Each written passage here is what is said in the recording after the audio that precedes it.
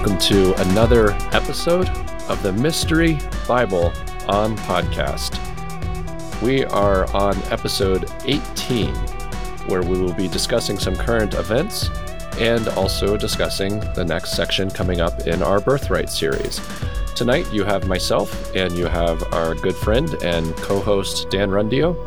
We don't have Brian tonight. He is under the weather. You can say a prayer for his health. His energy was flagging, and we said, look, sit this one out, come back stronger for the next one. Well, I'm sure that the Lord will provide for him. So you've got Joel and Dan, kind of like the good old days. And we are going to discuss some current events, as I mentioned, specifically some of the recent UFO whistleblower conversation that you've probably seen in the news a lot. If not, then you're going to be familiar with it now. And also we will discuss the next part of the Atlantis chapter in Birthright. So that's what we have for you. As always, I want to thank each and every one of you for being here. We're so humbled by what the Lord's been doing with this podcast. We're so excited to have as many people as our faithful listeners. We appreciate the feedback we've been getting, the encouragement we've been getting on these episodes. This is a service to you, and it's our joy to serve you in this way and bringing whatever we can and whatever we have for any given recording. So don't forget to share. Don't forget to join the discussion thread. Some of you, if you're on the Apple iTunes, by the way, which is something I'm not as familiar with, I don't know if you can see the same show notes everybody else can see. So if you cannot, and you keep hearing us talk about these show notes and the links and all this stuff, go to mysterybibleon.com. And you should be able to send us a message from there. I think, Dan, correct me if I'm wrong, but I think it's info@mysterybibleon.com is another way you can reach us through email and just say, hey, I want to join the Telegram thread and I don't have the show notes and so I don't have a link, and we will happily send it to you. So we don't want anybody to be left out of there and left out of those conversations. If it's something you want to participate in, of course. We're not exactly hawking social media. I spend very little time on social media myself, but we do like to provide a place for people to interact with us and each other and ask questions and talk about what they're learning about or thinking about from the episodes. We think that's a positive thing. So all that being said, let's get into the conversation. I want to pass the mic to Dan just to give his thoughts just on some of the current events. Dan, I know you've been seeing, because we've been sending some messages and including Brian on our own personal thread on some of the stuff that's been going on in the news. What's going on out there? Why is everybody suddenly talking about UFOs again, maybe more than ever? Why is this such an interesting time to be having this conversation? The whistleblower stuff that's coming out, right? So there was a guy who came out who was saying that the parts of the government have retrieved crashed non-human origin ships, basically, that the government is working on reverse engineering and that's being hidden from Congress. So he came out under this whistleblower protections that are fairly new and sharing his story. And that's been interesting. I've read a lot of different reactions to that particular whistleblower, and everything from people talking about how credible he is and how much what he's saying is spot on and we need to listen to him, to people tearing him apart and saying it's completely ridiculous and everything he's saying is made up, to people saying, something in between, like he's not really a whistleblower. He's actually just still working in intelligence and, giving the information that he's being told to give to throw people off the scent. So whatever you make of it, I don't know. I never met the guy or talked to him. I did see today that there's apparently been a string of other whistleblowers that are not public yet, that are, as Senator Marco Rubio was talking about, there's quite a few of them that have been fearful for their professional lives, certainly, if they were to come forward publicly. So, it's interesting stuff. There's obviously more and more sightings. It's becoming more and more of a mainstream topic. I even saw another article where there was somebody talking about the idea that spaceships flying around are really just demons, which is another topic that we've addressed earlier in the podcast. So that's my 2 cents. What are you thinking, Joel? Yeah, that's a great summary. I'll add a little color commentary just so that people have the spectrum, because sometimes we hear names and headlines and stuff, and I want to try to tie together just a little bit of kind of end to end what happened, why is this in the news, why is everybody talking about it.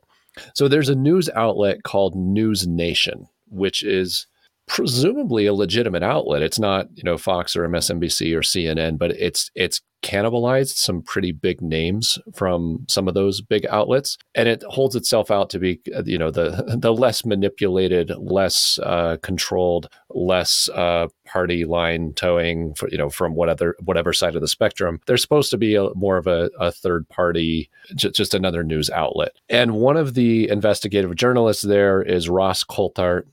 He is, I believe, an Australian journalist, and he's done a lot of interviews and documentaries in the UFO space as from that Australian perspective.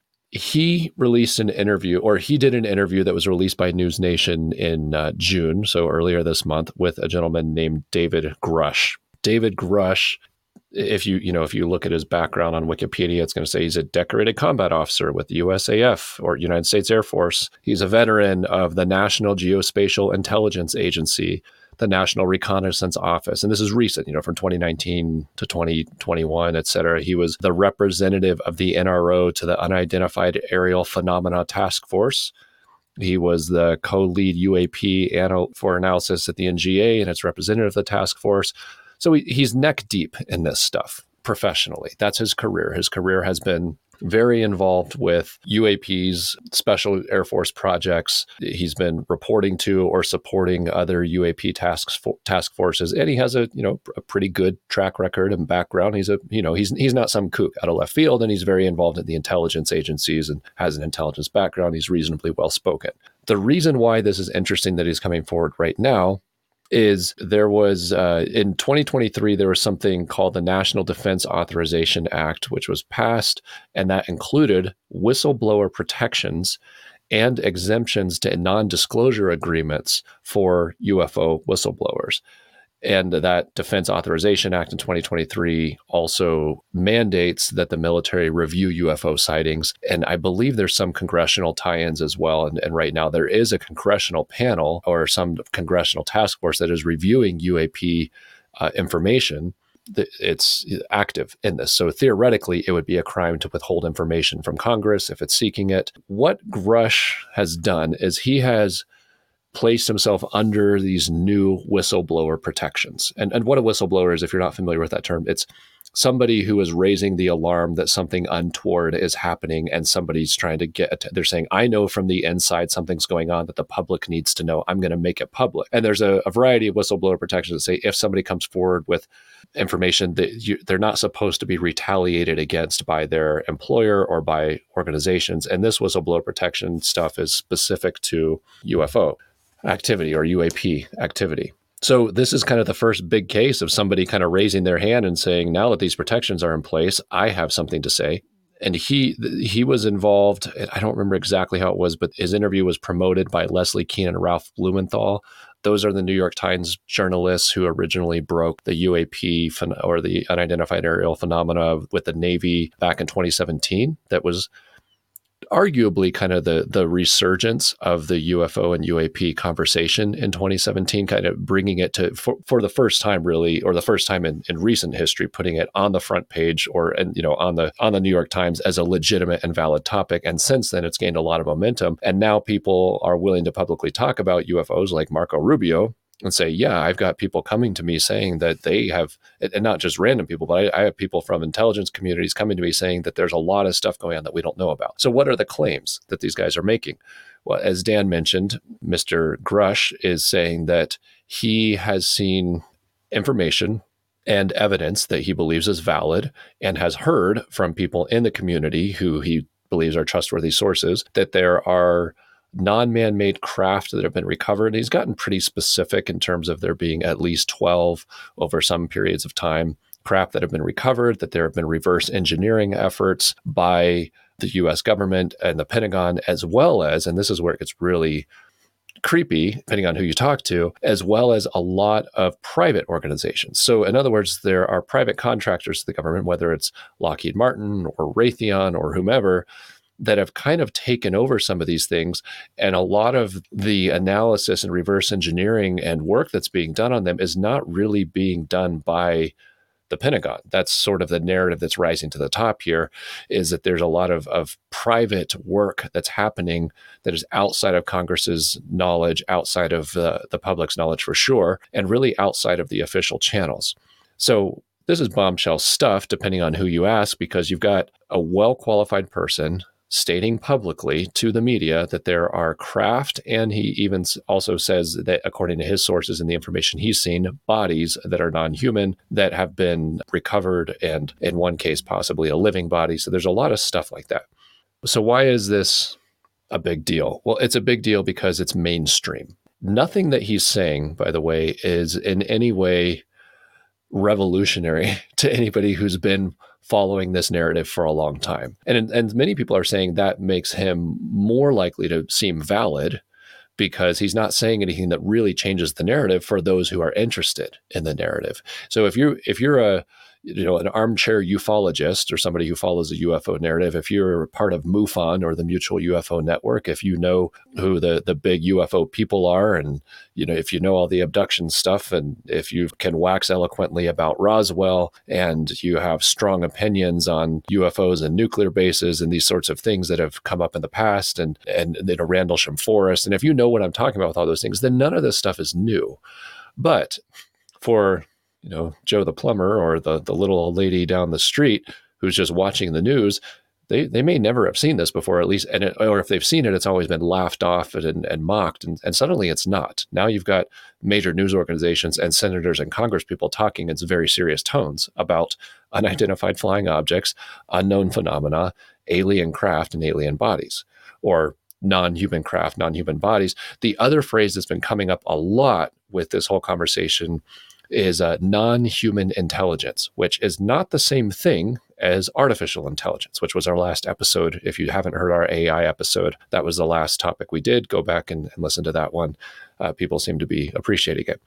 But non-human intelligence means some other intelligence from some other source that is not a human source and not created by humans, while AI, is a human of origin, because we built the AIs. This would be something not built by humans. So in other words, an alien intelligence. They're just trying not to say the word alien when it comes to all this.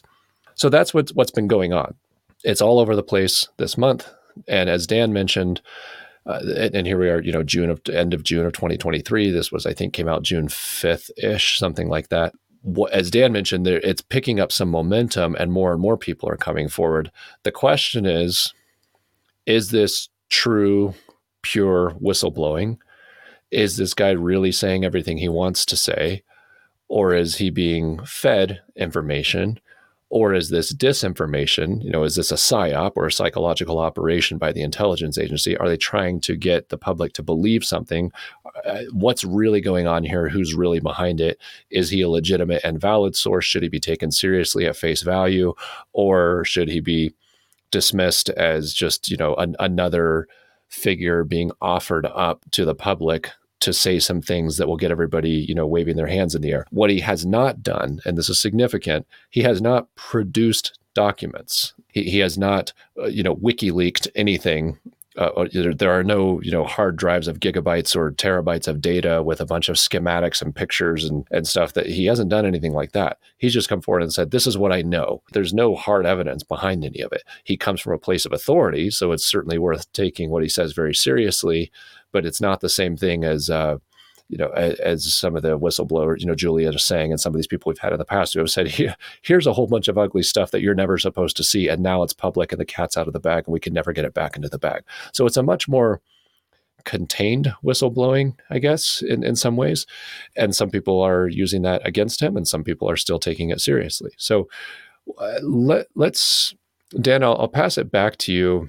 Maybe just discuss a little bit of what, the pros and cons of what he's saying. And what I want to try to give to our audience is, what does Mr. Bible think about this? Not that there's an official position, but what's the discussion that we've been having a little bit behind the scenes with some of the co-hosts or people that of, who is this guy? Is he valid? Is he Is he somebody? What do you think about what he's saying? And you take it, we'll take it with a grain of salt. You can throw your opinions in there. And by the way, dear listeners, we reserve the right to be wrong on any of this. This stuff is developing quickly. It's obfuscated. There's a lot of misinformation, and we don't know where we're wrong. We're trying to match this stuff up with the biblical narrative and say, okay, based on what we know from Scripture, what makes sense, and how does that apply to the modern era? And it's a really, really hard task. It's really hard to untangle. So we certainly have thoughts and opinions and positions, but we're not telling you what to think. We're telling you some of what we've arrived at and some of what we've learned and some of what you should be considering or what we think you should be considering in some of these with some of these hard topics. But we're not saying that we have all the answers, because we just don't. There's no way to know. We can guess, we can speculate, we can wonder, we can believe, and I can believe something sincerely and turn out to be sincerely wrong. So just putting that out there. So Dan, feel free to share your thoughts, your opinions, stand on a soapbox if you want to and say, this is what it is. And here's what everybody should think about David Grush. And if it turns out it's wrong, we won't hold it against you. Yeah. Well, so I'm not going to take a real strong position because, I've been reading some different things about him, and people do tend to take strong positions. And really, with a lot of the stuff we've talked about in the podcast so far, it's stuff where people will often take a really strong position, but is often something that's ultimately speculation, which is, part of why we bring every episode back to Jesus, because that's where the speculation ends, and there's a real rock and truth that we can stand on. And so we'll do that again here. But as far as is this guy legit? I mean, his credentials seem to check out. The things he's saying are things that have been said before, as Joel mentioned. One article. So as much as this stuff is becoming mainstream and Congress is looking at it, there's still people, and I read an article this week about just talking about how the whole thing is just ridiculous and completely made up. And a couple of their major points was they were saying, if there's a race of beings out there with such advanced technology as would seem to be the case, that there's two big issues. One, there's no way we could reverse engineer anything. And so I look at that and I'm like, okay, on the one hand, yeah, maybe you couldn't really reverse engineer their software, but if, I don't know, it doesn't seem ridiculous to be able to reverse engineer certain parts of what they do, or technologies that they do, or materials that they have, and realizing that they're not materials that we have, and figuring it out. So to say that we could reverse engineer something that's significantly more advanced doesn't seem crazy on its surface. Another big issue they have is that if these crazy advanced vehicles that can go 20,000 miles an hour and turn on a dime and dive into water at high speed and not break apart, if they're this advanced, then why would they ever crash? And you're like, okay, that's a valid point. But as I was thinking about that, and some of the stuff we've talked about in the podcast with talking about how there is extraterrestrials in the Bible, as far as there's angels, which are by definition extraterrestrial and intelligent. So if there's good factions and bad factions out there, then having some crash once in a while does not seem crazy, because maybe they're not just crashing because of a malfunction, but maybe they're crashing because they're getting shot down by each other. So that also doesn't seem like something that would rule it out altogether in my mind. But as far as this particular whistleblower, I don't know. I haven't looked into it enough to form a really strong opinion. But where do you stand, Joel?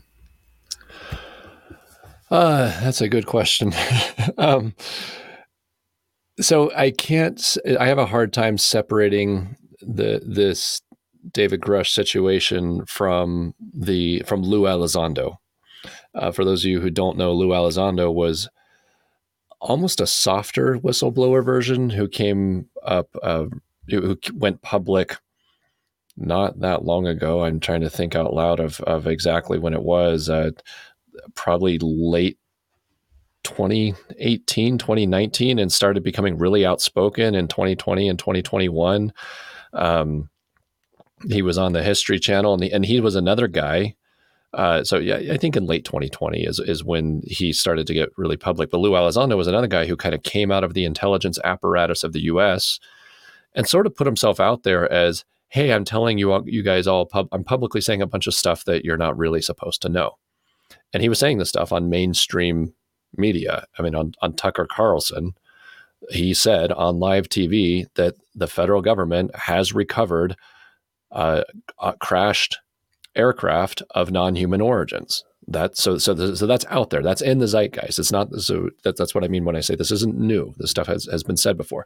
He didn't give as much detail, but he's been endlessly interviewed and promoted in History Channel and this and that. So to me, it feels a little bit similar because you have David Grush, who is being a little bit more specific and a little bit more sensational, but comes somewhat from a similar background, maybe a little bit cleaner background in some ways. But he's just kind of going out and saying this stuff that, like I said, if anybody's been paying attention, it's been said. And the name that's been coming up more and more recently is the name Bob Lazar. If you don't know who Bob Lazar is, it's worth knowing if you're going to follow these topics at all.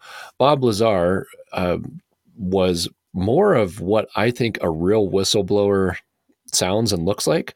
He claims that in the late 1980s, he was hired by the federal government to reverse engineer alien technology. He wrote a book about it called Dreamland. It's a good read. Read it. It's a good book. I enjoyed it. And he was a guy who was saying all this stuff, to use the hipster phrase. He was saying this before it was cool. I mean, he was saying this I don't know when Dreamland was published.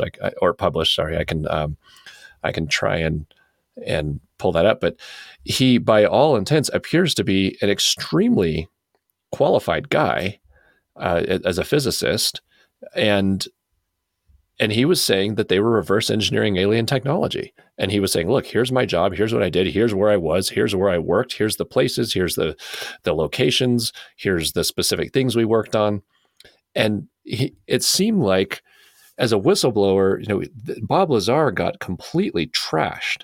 His life went extremely downhill after he came out and said these things. All of his educational records appear to have been completely wiped out. So critics will say, "Oh, he has no education." Well, he sure seems to. He seems to know a lot of stuff, but you can't find his education records. You can't find his employment records. Everything's just gone. He's been arrested left, right, and center for a bunch of stuff that may or may not be criminal activity.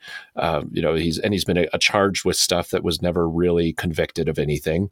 And the stuff he was convicted of was kind of silly, like, "Oh, you were moving a substance from one state to another and you didn't have the right license and now you're a criminal." Stuff where, okay, yeah, follow the rules, but if you go pull up the guy's Wikipedia page, you're going to see, like, he's just, and Wikipedia, keep in mind, is a very very agenda-driven source. For those of you who don't know that, sorry to burst your bubble, but it is. And he's just shredded on Wikipedia and has been for a long time. However, more and more, it seems like the stuff he's been saying is true. And I have yet to see anybody definitively discredit Bob Lazar. And I've told people in the past in conversations about UFOs that I believe Bob Lazar. I think what he's saying is correct. Maybe I'm wrong. That's okay. But if I had to say yes or no to Bob Lazar, I would say yes. I think what he's saying is valid to as best as he can. But he was doing that back in the 80s, where being a true whistleblower meant taking real risks. I'm looking at Lou Elizondo and David Grush and saying, what risk exactly are they taking? David Grush is retired. Now he's a household name and everybody wants to talk to him. He's not gone to, and maybe it's because of the whistleblower protections, but the guy, he hasn't gone to jail. He hasn't been, as far as I know, he's not hiding under a rock and, with a security detail somewhere. He just seems pretty casual and relaxed. Similar to Lou Elizondo, who became, a UFO celebrity through his, and probably got, as far as I can tell, probably a lot of good paying gigs, and is probably a consultant on any project he wants to be in this entire space. And yet they're claiming to be saying a bunch of stuff that extremely powerful organizations don't want them to say. So that makes me skeptical. Say it seems like they have some level of permission to be getting away with saying the things that people that they're saying, and it seems like it's not as upsetting to the sources that they're claiming. And so so that leads me to conclude that, or leads me to suspect, I can't conclude, but it leads me to suspect that there's a high degree of intentionality behind these whistleblowing claims. That doesn't mean that they're completely false. It doesn't mean that everything David Grush is saying is wrong. Like I said, it lines up. It actually verifies the same narrative that Bob Lazar was saying, and I do believe Lazar. So I do believe a lot of the stuff that David Grush is saying. But what I am extremely suspicious of are the conclusions that are being drawn from it and the spin that's being put on it, because it's feeding very much into the narrative of extraterrestrials, Darwinian evolved extraplanetary forces, just this whole ET alien thing of, these are aliens from other planets that are affecting the human species, and it's kind of like we're poising for this big leap forward, but there's this threat out there, and I'm suspicious. I think that the narrative behind it all is probably being extremely manipulated, because biblically, I don't think that's what's going on. I think these are of very old origin. I think this stuff is much closer to home. I think there probably was some interplanetary involvement once upon a time, although probably not currently, because that war seems to have happened a long time ago, and there seems to be a lot of dead planet activity out there in our solar system. And as far as I know, other solar systems, I don't know. I mean, I've said before, when you look biblically, it's when the Bible, especially the Old Testament, when it talks about the heavens, it talks about them as though they're alive. And I don't think that's purely symbolic. I think there's literally living forces and non-human intelligences that are identified with the heavens. And you've heard that if you've been listening to this for any time. But it's not the ET narrative. It's not little green men from some distant planet have discovered us and are showing up to either be enemies or friends, and there might be another species from another planet. I think that stuff is really, really convenient if you're part of the defense apparatus. It's really convenient if you are peddling the Darwinian narrative, and it's really convenient if you want to set up consolidation of a singular world government under a proposed alien threat. And I think that is probably more accurately described biblically as the Antichrist period that I think we're approaching. And I think the idea of an alien threat is a really convenient idea.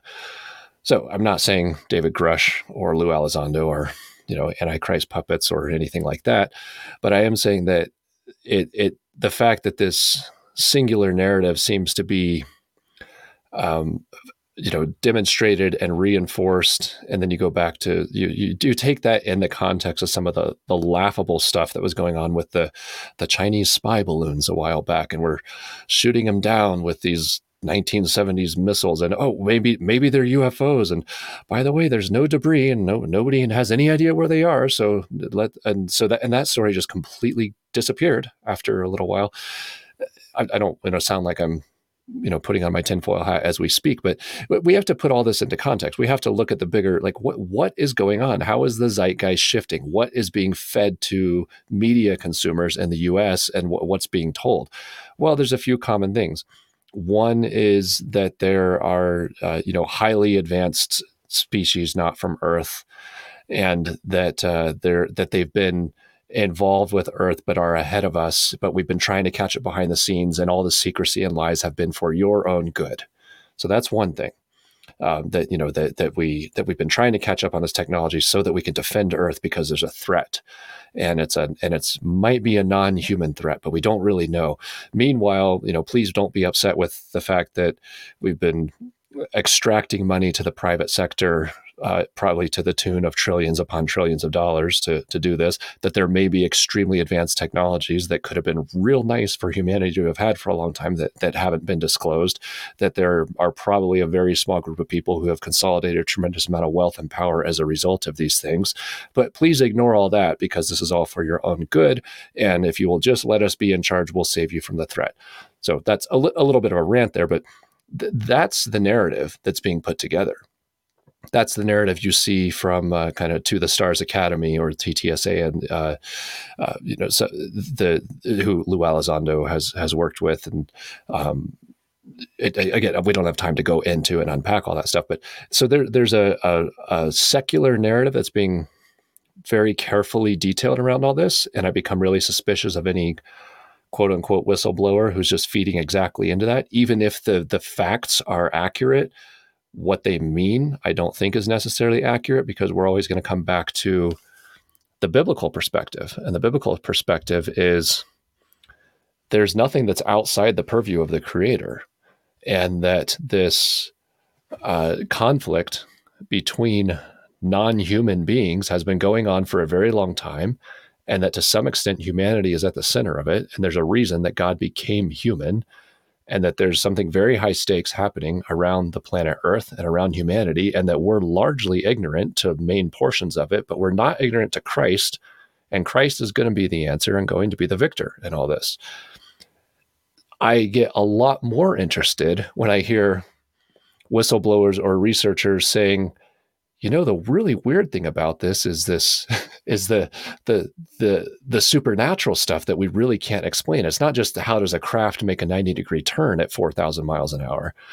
There are physics that can explain that, and you have to warp space-time to do it, and that's what's been claimed all along. Bob Lazar's been saying that for a long time, and so have many other researchers and other people. But what the more interesting stuff is when people start finding stuff that really kind of lines up with the biblical narrative, and it becomes a much more spiritually eerie discussion at that point. And that's where I think that's what's really going on. I think there's a high elements of demonic, satanic activity, but also some, servants of the Most High God that are involved in these sorts of things. And by the way, none of that is anything new. It's been going on for thousands of years, but it seems to be coming to the surface in some ways. I think it's not unrelated to the rise of satanic and occult worship in Hollywood and in the major influence centers, and the open Satanism that we're seeing. If you're, as you've heard us talk about in other things, I think that's going to continue. I heard, and Dan, you know what I'm referring to, and then I'll be quiet for a minute and let you share any additional thoughts. I heard an former intelligence operative being interviewed on this very subject, and there was a section of the interview that was really, really eerie, because what he said, I realized as I was listening to it, is this is a preview of Antichrist rhetoric. This is what we're listening to, because this is what this guy said. Now, this is a guy who comes out of the intelligence community. He was speaking about these things, and he was dismissing David Grush and Lou Elizondo as basically puppets. And he wasn't dismissing the topics by any means. He was saying, no, these guys are puppets. They're manipulated. That's his opinion, and he's entitled to it. And what he was saying is there's absolutely advanced intelligences out there, and there is a conflict going on, and he has reasons from his own experience and sources to believe this. And maybe we'll link to the interview if I can find a good clean link for it. But then he went on to say something that I was chilling. And I don't think he meant it to be, but for Christians, it should be very chilling. What he said was something along the lines of, the big crying tragedy here is that religious nuts are going to manipulate this conversation. And when we have non-human intelligences show up, then somebody's going to say, oh, those are from heaven. And you're going to have people who will betray their species and betray their country because they're going to think that extraterrestrial they're seeing is in the name of Jesus or is from something that they've been told in Sunday school is heaven. And those people are going to be holding back humanity, and that's just a terrible tragedy that there's going to be all these clueless, brainless idiots that are getting manipulated by this stupidity of religion to not really see what's going on. And I'm listening to this guy who's a very well-spoken and highly informed guy, and going, oh, wow, I guess that's what we got to be prepared for, is if and when something shows up, and it's not an if, it is a when. Scripturally, it says it's a when non-human entities are on the scene, and some of them are at conflicting agendas with others. And biblically, we can identify who's who and say, this one seems to be on the side of Christ, and that one seems to be antichrist. Well, the secular narrative is how pathetic that these religious losers think this has anything to do with their scripture, when really this is about the advancement of the human species, and your religion is stupid. And it's frustrating and sad and shocking and upsetting that that's probably what we should be expecting. That we're going to be the weirdos saying, hey guys, this is in the Bible, it's right here, and it's all there, and it's been very clearly forecasted. Now Alberino, we're talking about, I'm mentioning Alberino because we are going to get a little bit into the birthright conversation, but he asserts that the closer we get to the end, then there's going to be the rise of what he's coined apotheotheism, which is not an atheism. It's not that there is no God, but it's this kind of redefining as man can become like God. So it's going to feel very secular and very religious at the same time, because it's going to be talking about the ascension of man and how man becomes self-serving and throws off this concept of God. And it's very possible that what we think of as God and Jesus and angels are just going to be, are going to be positioned as, well, no, that's just the enemy invading alien force. And we don't like those guys because they're trying to put us in all kinds of behavioral and moral handcuffs, and we need to follow these other guys over here. They have our real best interests in mind, and the people who are saying that are going to be following the Antichrist. So the Christ and the Antichrist. You're either following Christ or you're following something else, which is Antichrist. So I'm floating that out there because that's the kind of conversations that are being had right now. Then again, a few years ago that was not mainstream stuff, and now it is. So. So David Grush, I think it's very convenient. I don't think he's wrong. He may be sincere, but the fact that his life seems to be getting better as a result of, and his situation seems to be improving as a result of apparently, claiming to go against extremely powerful authorities, I find that very suspicious. Maybe it's true that our Congress and this Whistleblower Protection Act is just that good. It could be. I just kind of doubt it. So I believe that there's some level of manipulation behind this. That doesn't mean that we should ignore what he's saying. I think it's still a really, really big freaking deal that the mainstream news is carrying stories for the first time in most of our lifetimes about the validity of UFOs, of non-human craft, and of non-human bodies, and reverse engineering of technology, and taking those things very seriously. That's something, that level of disclosure, to use the pop term for in the ufologist field, that level of disclosure was something that many people thought would not happen for a very, very long time. But here we are. The question is, what does it mean, and what are they trying to do with it? So, Dan, I'll step aside for a moment and let you add any final thoughts there, and then we can move along to the. We can stay here as long as you want. The recording's free, but if you want to share anything, and I'll window dress it if I come up with anything. Otherwise, we can move along to the Alberino discussion when you're ready.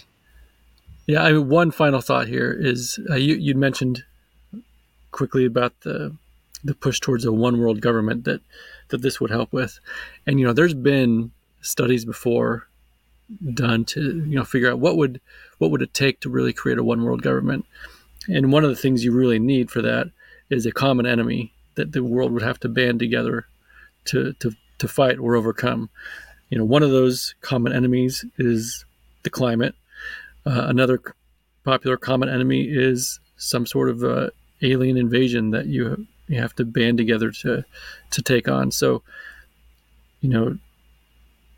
that's it. It's convenient, and a one world government is another thing that's being talked about. Like nobody's even trying to hide it. That is an agenda for a powerful group of people out there, and that is part of the goal. Well, it's not just, and it's been very thoroughly previewed. In 1987, Ronald Reagan said that in front of the UN. And he basically said, I think we'd find that we have a lot fewer differences and we could all unite globally if there was some sort of alien threat that became public. And there's a lot of people picking apart those words saying, what did he know? Because presumably he knew some things, because there was a lot going on in the 1980s around this stuff. But he said that in front of the UN, and some people would say he was wishing for it. I don't think he was wishing for it so much as he was acknowledging something that he knew to be true. But that just wasn't the time that was being enacted. Yeah, but I'd say we can move on to Birthright. And by the way, this stuff is not in any way, these topics are not divorced. I think it's interesting how frequently this stuff is current. I've had people contacting me who I know about Mystery Bible On and are saying, boy, you must feel like a genius because everything you're talking about is suddenly all over the news. And the funny thing is, like, it hadn't even crossed my mind. It was just like, well, I feel like I've been saying this stuff for a long time. I know Dan's been hearing me rant about it for years, and it's because other people have been saying it, and I've been, following them and learning from them. And so it doesn't feel new. It feels almost inevitable. But it's interesting to keep in mind that there are plenty of people out there who have never really thought about this before. And really just in the last couple of years, it's the first time it's ever crossing their mind that maybe there's a such thing as a non-human intelligence out there, or maybe there is a such thing as an extraterrestrial. And what would that be? And then suddenly going, the Bible kind of says that, and you get these light bulb moments, and then there's a UFO headline, and it's it feels like a complete paradigm shift. And I'm not downplaying that at all. I've thought several times recently of I'm going to pull up the verse here so I don't get it wrong. If you bear with me. When you look at the verse in the Bible, specifically from Daniel, I think it's right around chapter 12. Oh, it's Daniel. There's a prophecy that Daniel sees in Daniel chapter 12. And he is told to shut up and seal that book. And he's told by God to seal it until the time of the end, where many shall run to and fro, and knowledge shall increase. That's a marker of the time of the end. And he says the book should be shut up until then. I don't know what book it is, and I'm not sure specifically what that's referring to. But that phrase of "and knowledge shall increase" at the end is a phrase that has been kind of gonging around in my head, and off and on for the last several weeks. It's like there are a lot of people's eyes that are opening right now, and I wonder if this is the kind of knowledge increase we're talking about, where suddenly there's a huge swath of society that's suddenly going, oh, wait, we're not the only thing here. There's a lot more going on out there. And there's a subset of that swath of society that's saying, man, this really looks a lot like what the Bible's been talking about. It feels like knowledge is increasing. It feels like my knowledge is increasing. I feel like I'm, dramatically more cognizant to these things and reading my Bible differently than I was reading it 5 years ago. And I think I would argue better. I think I have a much better understanding of the major themes of Scripture than I had several years ago.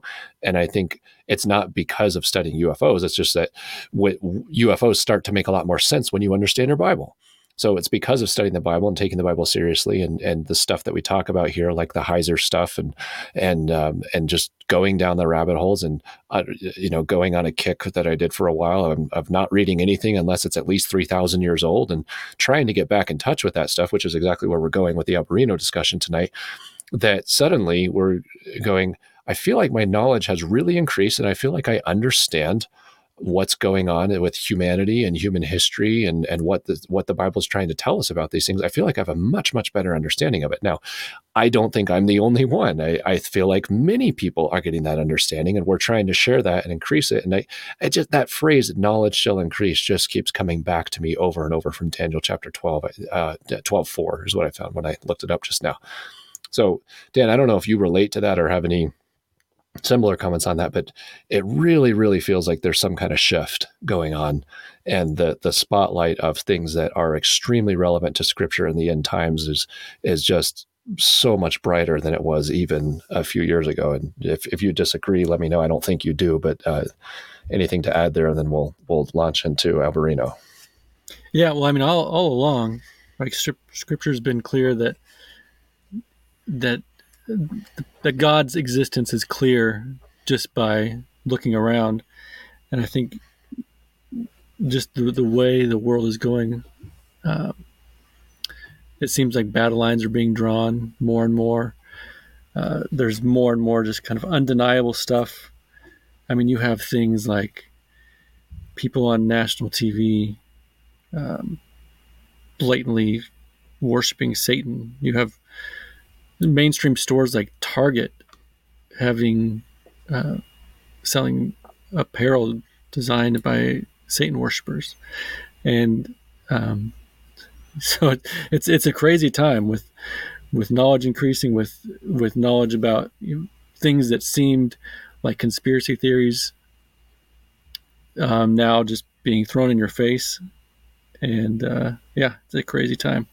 Yeah, it is a time to be alive, and I have no idea what the world's going to look like in 3 years or 5 years, but I firmly believe that it's going to look very different than it looks now, but I don't know exactly how, because it's all changing so quickly. Some things will look the same, and I'm also remembering a lot of what Jesus says, where he says, at the end, it'll be like the days of Noah. They will be marrying and giving in marriage, and now I have a lot more specific thoughts on who's going to be marrying who, and or who's going to be marrying what, and marrying and giving in marriage. Basically, there's going to be all kinds of celebration, and it's going to be this age of prosperity in one way. But another way there, and this is again relevant to our discussion tonight, another way that golden age of prosperity was the age that demarcated the period right before the flood, right before the disaster, where God said, no, this is not what I have in mind for humanity. So that brings us to Timothy Alberino's book, Birthright.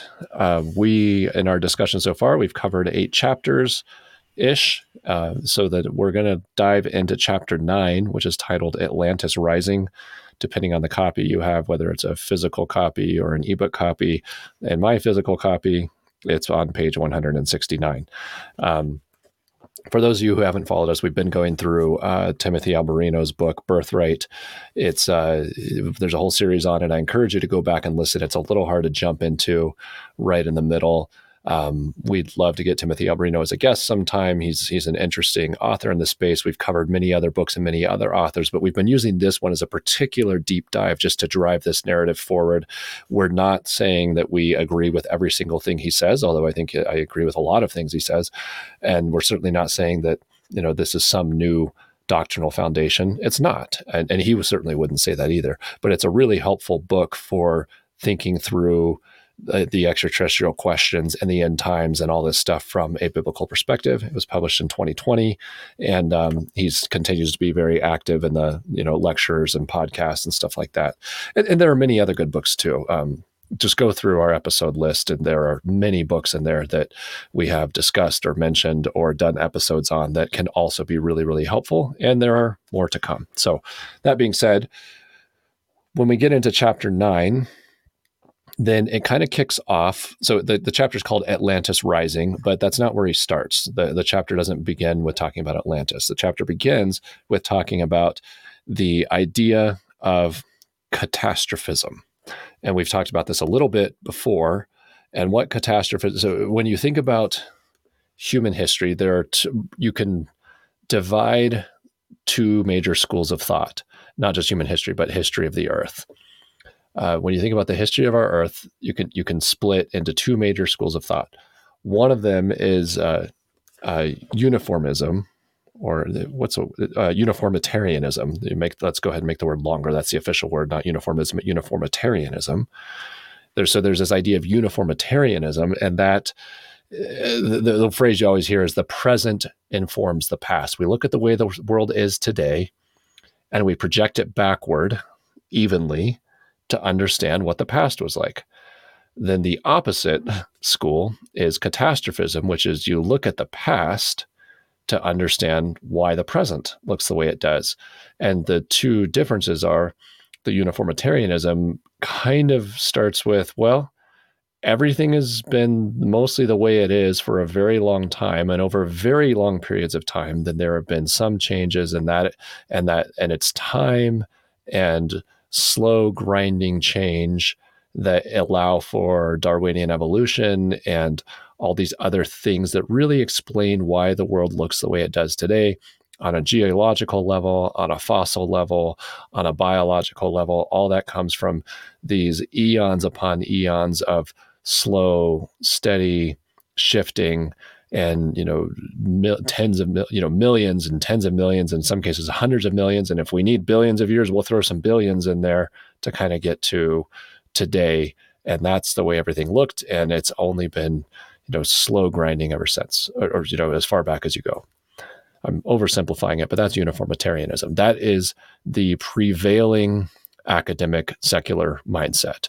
And we'll talk about why that is shortly. The other side of that conversation is catastrophism. And what catastrophism says is there have been extremely violent upheavals that have completely reshaped and twisted the planet and completely interrupted or disrupted species development and planetary development and all these things. Whether evolutionarily or not, like there were times where there were times not so long ago, not millions of years ago, but maybe tens of thousands of years ago, where the world looked completely different. And then there were huge upheavals in between. And there are lots of theories about what those are that completely changed everything. And that is not to the secular narrative, and in fact, the secular academic side of the aisle, for whatever reason. And again, like I said, we'll discuss it, but they hate that narrative because it calls into question the whole evolutionary concept. But catastrophism versus uniformitarianism, and Dan, I'll hand it over to you to give your commentary and thoughts on that, and what the point Alberino is trying to make in the early parts of this chapter 9. Yeah, so he starts out basically just talking about the flood and how the flood has really been an accepted and known part of history until very recently. And so he talks about the idea of geological uniformitarianism was really not even an idea until the year 1830, when this geologist Charles Lyell published a book where that was his theory that he was going off of. And then to put Charles that in perspective, Darwin, by the way, Darwin was 1859, I think, is when Origin of Species came out. Yeah, so Darwin was a big fan of Lyell because basically both of these theories needed vast amounts of time to even begin to make sense. And you get rid of the biblical flood, it starts to open up some of those ideas a little more. So part of what that does is really an effort to undo the whole biblical narrative, like to get rid of the flood and say no, there wasn't really a flood, and there wasn't creation. It was just, this has all just happened slowly and gradually over millions and billions of years. But so the very first part of this chapter is about just how much the flood was just an understood part of humanity, and that there's flood stories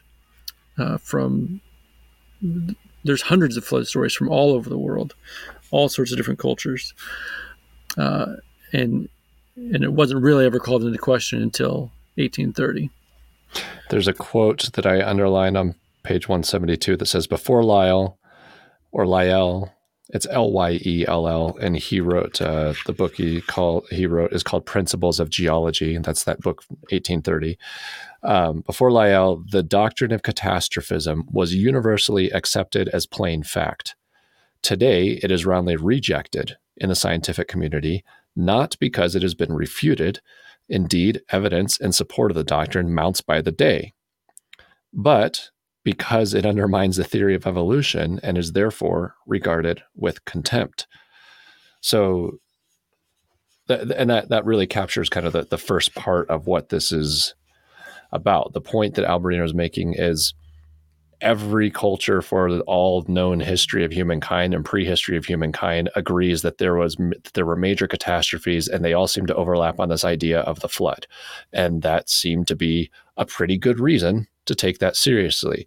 Not to mention, there's a tremendous amount of geological evidence that if you, and I'm not trying to sound like a jerk when I say this, but like if you're intellectually honest and open-minded about what the world looks like and what some of the geological history or what some of the geological evidence looks like, catastrophism just rises to the top. It really, really, really looks like the Earth went through some brutal events that included massive forces of sudden deluges of water at one point. And that's not discussed in the book, but there's all kinds of evidence for that secular geologists just have a really hard time explaining. There are things like bent layers of crust in the earth. It's just stuff that should not form over time, but would have to be wet and soft and form very quickly and harden. You have the entire fossil record, or the entire geological stack is in sediment. And sediment is layers of rock that are set down by water. Then you get the idea of the whole fossil record. You get these fossils that are in places where they shouldn't be, and fossils that are preserved in extremely rapid states that shouldn't be possible. You have woolly mammoth fossils in Siberia that were literally, or not just fossils, but frozen specimens of woolly mammoths that were frozen with food in their mouths. We have fossils of dinosaurs in the act of giving birth, and yet uniformitarianism would say no, fossils take tens of thousands of years to form, but they ignore things like fossils, fossilized forests that happened within a matter of years after the eruption of Mount St. Helens. They ignore the fact that we found fossils of everything from miners' hats to teddy bears. They ignore things like the carbon dating of coal seams being identical around the world, and there's no reason they should all match to the same time frame, but they do. And carbon dating in and of itself has some issues because it kind of has to assume that certain things have been extremely uniform over a period of time, and that's, to some extent, that's very helpful. But there's another extent where you have to make a lot of assumptions around it. So we have all kinds of things, and I've just rattled off a few that I could think of off the top of my head. There's a cave in Maryland where you've got a whole bunch of bones of animals that should be from different periods that are all jumbled up together. And then I was at the Grand Canyon recently, and it just doesn't make sense when you stand at the Grand Canyon, look at it. Your eyes don't tell you that that little tiny green ribbon of Colorado River down there just did this over millions of years. You look around, you're like, this really looks like something really big happened a while ago. And there's some really weird stuff about the Grand Canyon too that doesn't get talked about a lot. Did you know there are no dinosaur bones in the Grand Canyon? No dinosaur fossils? None. Never found one in the Grand Canyon. The human history there is very, very strange. It's very hard to follow and doesn't seem to line up with other things with the areas. And the Grand Canyon is just one example. There are many canyons and many rivers that have river beds that are way wider than that river should rightfully have. Then you have other fossils that are really hard to explain, like fossilized footprints, even human footprints. And we all know that if you or I go step in the mud, it's not there several years later. That's not how it works, especially if you're in an area where there's a lot of water. It disappears quickly, yet we have fossilized footprints. So what that tells us is these fossilization things happen a lot more rapidly than we think, and it has a lot more to do with the circumstances of what's going on than with this really crazy time period. So I know I'm being a little disjointed and a little jumbled as I'm attacking this idea of uniformitarianism, but what Alberino's trying to say in the early part of this chapter is that catastrophism has always been the common sense explanation, and it's supported by all the prehistoric cultures and the historic cultures until suddenly, right around the 1830s, you had these guys say, no, we're going to go with a completely different narrative. All those prehistoric cultures were a bunch of fools. They don't know anything. And we're just going to say that we're the apex of, that we humans are the apex of millions and millions of years of evolution and hundreds of thousands of years of human and Homo sapien development. We're going to make no effort to explain what was going on for tens of thousands of years. And we're just going to say that it's all just been this slow grind. And the good news is we can throw out the Bible. We can throw out the creation concept. We can throw out any, in any religion that has history to it. We can throw all that out and say it's all science, science, science. And we're going to codify that in the American institutions. And anybody who disagrees with it is not going to be taken seriously as any kind of scholar whatsoever. And that's what happened starting in the mid 1800s, the middle of the 19th century, especially with Darwin. And it became this narrative that was just forced onto the Western public. And many of us who have been around for a little while, like, it's easier today to question evolution than it was 20 years ago. You look at Graham Hancock's recently, and that guy's been flayed and raked over the coals quite a bit, but he had a Netflix series recently that is not biblical. Well, you could say it's very biblical, but he doesn't acknowledge that it's biblical, that really calls into question the whole uniformitarianism concept and makes the case that there at one point was a very advanced civilization on Earth that was destroyed in some kind of catastrophe. Again, very relevant to our conversation tonight. So he makes a really good case for it. And I've listened to, I don't have Netflix, so I haven't seen that particular documentary, but I've listened to a lot of Graham Hancock stuff and read a lot of his stuff, and I know what he's about, and I know the kind of things that he says and the case that he makes, and I've seen some clips of it. So I feel like I'm speaking with some authority that I know where he's coming from with it. And I think he makes a really good case for it. The fact that that's even on a major network and available is a coup. That wouldn't have happened many years ago, a decade ago. It just would have been shouted down and shut down. And he's been through plenty. But and Dan, maybe you can speak to it. What do you think? I mean, my daughter, when I was mentioning what we were discussing tonight, she said, and she has some really wonderful teachers. But when I mentioned, we're going to be talking about catastrophism, she's going into the 7th grade. She goes, we spent a whole month on catastrophism and uniformitarianism and all the evidence for catastrophism in school. I was like, what? I was like the weird kid in the back calling out objections and getting shouted down by the teacher, like back in, the Answers in Genesis days, where it was like, hey, if you don't accept this Darwinian theory, you're a bozo. And I mean, that's what I grew up with. And the fact that she's in a public school and maybe it's unique to her teacher, it seems like the Darwinian narrative is coming apart a little bit and is more easily to be called into question, probably for nefarious purposes, so that we can enter into, our one world government and new UFO overlords, UAP overlords at this point. And I'm saying that tongue in cheek, but there seems to be some kind of shift going on. But for a long, long time, it's been uniformitarianism. So that's my rant. I can stop there, but Dan, feel free to add or move us forward, since I'm getting heated up now. Yeah, it's kind of amazing how something was accepted for so long, and then all of a sudden this new idea comes along, and it so hijacked the academic world and in turn our culture that, what... You mean when uniformitarianism came along, right? It became the only way to think. Right. For thousands of years, people just accepted the flood and knew that the flood happened. And then all of a sudden, someone says, no, it's this other way. And then the culture and the academic world falls in line with it, so much to the degree that people who disagree with it or try to say something like catastrophism get shut down, will lose their jobs, fear for their jobs. You mentioned Graham Hancock just getting completely torn apart and discredited. and cut down because of the things he's saying, and the things he's saying make a whole lot more sense than the academic line that's being towed. Yeah, he's not spouting nonsense. He's pointing out some really, really thoughtful things that are there, and he's pointing out evidence that a lot of archaeologists and geologists just refuse to look at because it completely upends. I mean, anytime something like that comes up where there's some bit of evidence that just goes, well, now we have a problem, then it just gets swept away. And one of the things that we'll throw out there is the existence of Göbekli Tepe.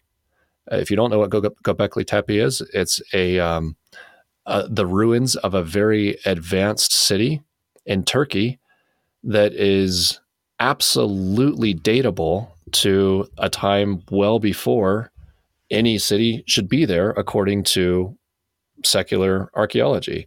I'm going to pull it up right now. Göbekli Tepe. Isn't the internet a wonderful thing when you need it? It's in Anatolia, and what I'm trying to get is the date. It seems like it was abandoned at least between 9,000 and 8,000 BC. So we're talking, 10 to 12,000 years ago. There was this very, very advanced city, and it is extremely advanced, the way it's set up and built, and it's megalithic and just stuff that all secular archaeologists up until recently would have had to say was not possible, couldn't exist, because mankind didn't know how to make those things at that time, because we hadn't followed our evolutionary path far enough, and we were, and that's way, but it's there. And it's not the only one. There are many, many more too, but that's just an undeniable one. And I know Graham Hancock talks about that quite a bit as like, well, now you've got Göbekli Tepe, and it's a real problem if you are, a secular uniformitarianist. So, sorry, Dan, I kind of jumped in there, but I'm trying to make this as practical, give people things to hang their hats on or rabbit holes to go down on their own time. But the point I was making is Graham Hancock has been, as you were saying, Dan, shredded and publicly eviscerated. Now, the guy's also got a Netflix show, so I'm sure he's not hurting too badly. But he's been that was a long time raked coming over the course. Yes. I mean, he's been. If you go to his Wikipedia page again, like Bob Lazar, his Wikipedia page is resemblant of Bob Lazar, of just calling everything into question, and his very worth as a human being and whether or not his brain works is all called into question on his Wikipedia page. When he's a contrarian, he's a guy who looks at things and says, maybe it's not what everybody is telling me it is. I'll throw out a quick story for this since I'm on a roll here. Many years ago, well, not that many years ago, circa 2010, which is weird that that's 13 years ago.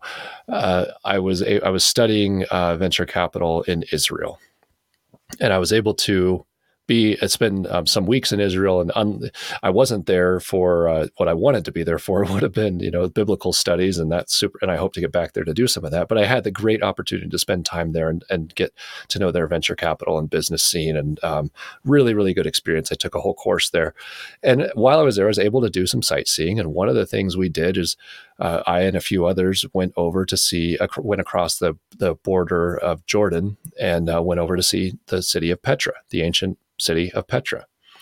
And if you don't know what Petra is, you've seen it. It's in some of the Indiana Jones movies.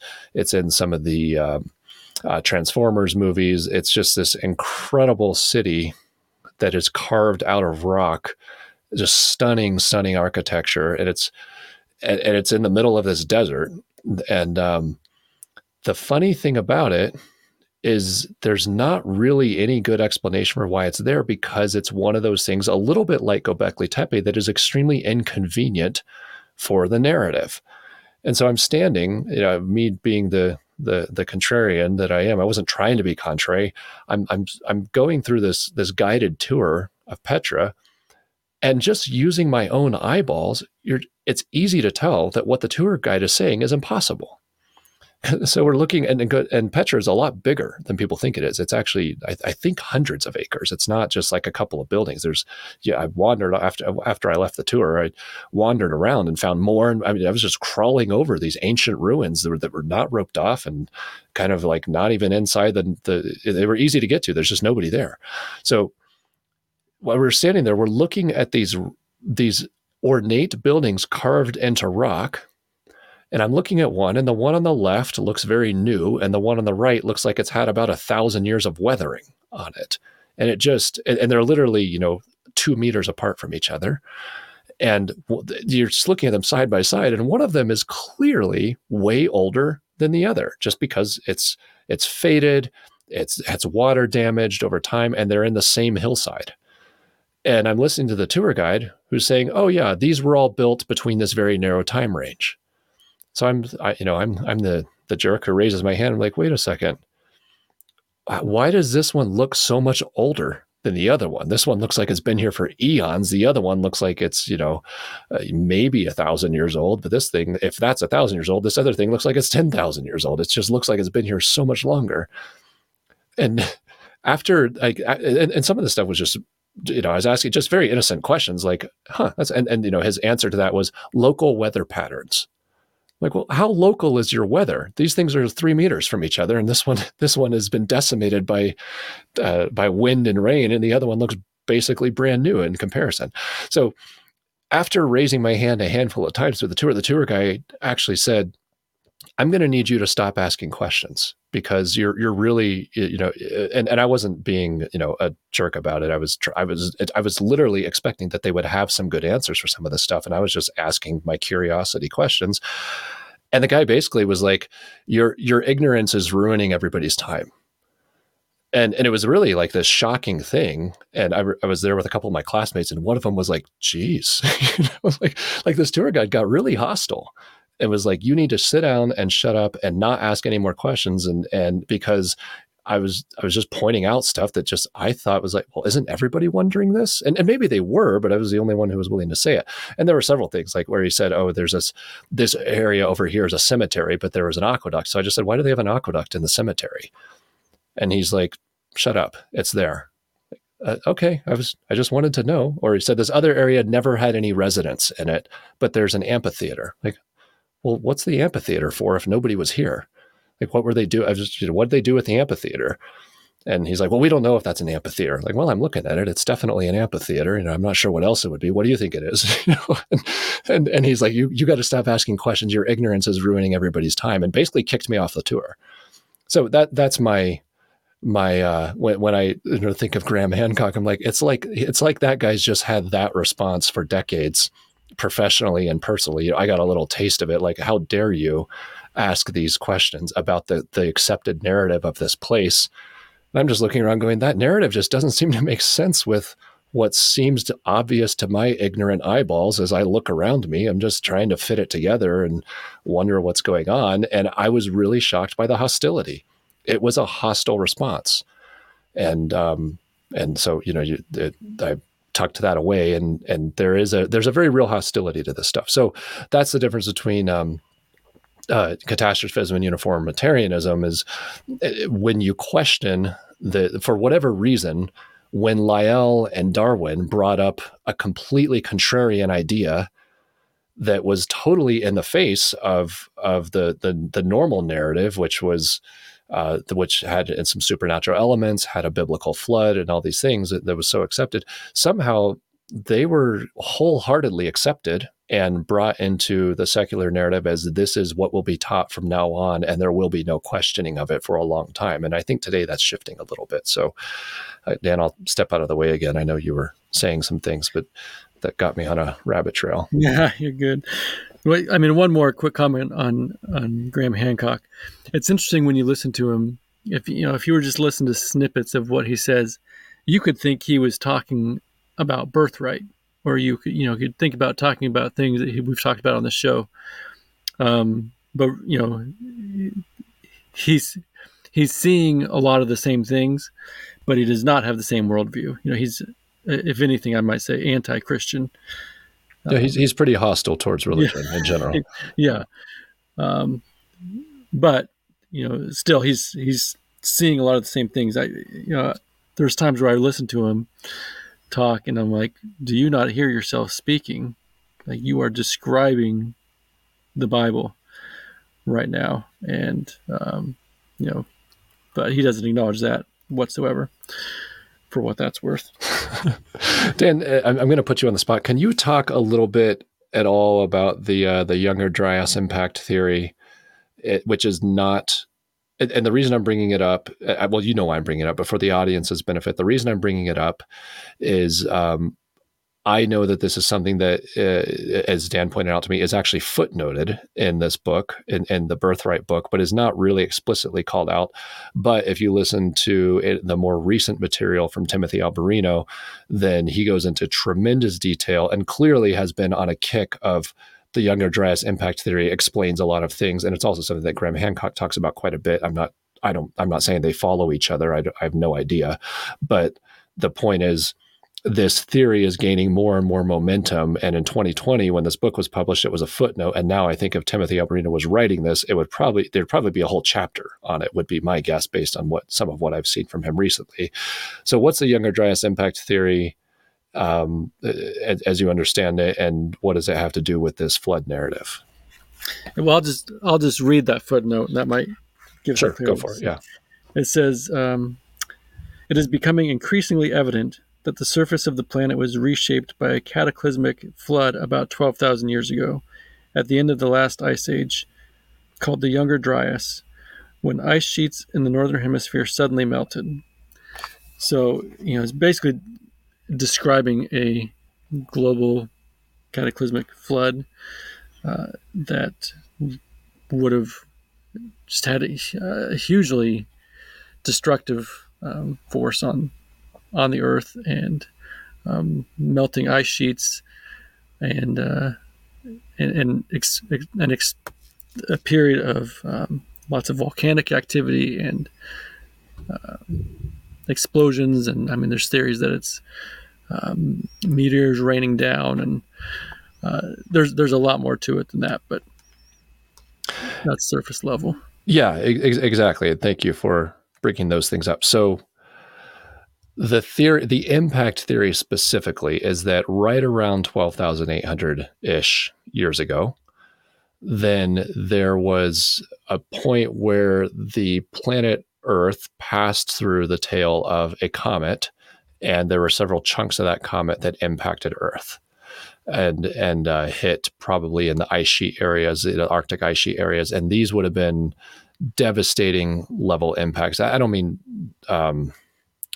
extinction level, but they would have been the equivalent of many nuclear weapons going off simultaneously, and they would have shaken up the atmosphere, superheated sections of it. And by the way, this explains the reason the theory is gaining momentum is because it really, really explains a lot of things that uniformitarianism doesn't explain, like how you have whole entire herds of woolly mammoths frozen in seconds in certain parts of the world, while you have superheating of other parts of the world. So the theory basically says that there was an impact of multiple fragments of comet, probably over a pretty short period of time, meaning maybe days or weeks, possibly years, but probably shorter than that, as the Earth passed through this section of comet. And the reason why that's alarming is because comets are cyclical, and so is the Earth's orbit. So some people are saying that we're due to pass through it again, and some of that is lines up quite well with some of the ancient accounts. There's a lot of ancient historical documentation around this stuff, one of which is Plato. Plato talks about an advanced civilization that in his Crition writings, he talks about an advanced civilization that was wiped off the earth in a catastrophe that occurred 12,800 years ago, I mean, pretty much to the exact same point of time. And so, and that advanced civilization is Atlantis, which will kind of bring us to our next topic here. So there's a rising school of thought, and I know Graham Hancock is in it, and Timothy Alberino is also in it, and Alberino says this is the flood.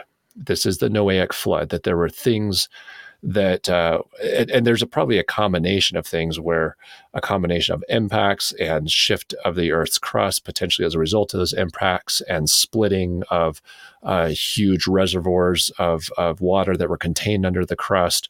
All of this came together to basically flood the Earth, and it happened right around the time frame of Noah.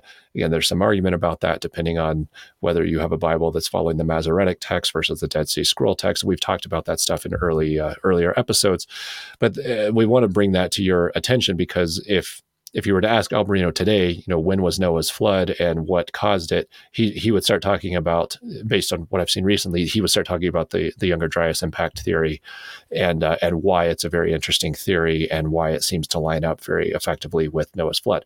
And to be clear, that is catastrophism. That's a catastrophe of catastrophes. It would have reshaped the entire Earth. You would have gone from an Earth that was largely tropical with some ice caps or with some ice sheets. So you had this ice age where to the north and to the extreme south, there was a lot of ice, and everything in between was largely tropical, to an Earth that is a little more like today, where things are more spread out. There's this bizarre fossil record that we can't seem to sort out. There's huge water runoffs and massive channeling that happened, huge sediment beds that were put together, shifting of continents, rapid rising of mountain ranges, and basically the Earth looks completely different post-flood than it did pre-flood. There are other theories around the flood.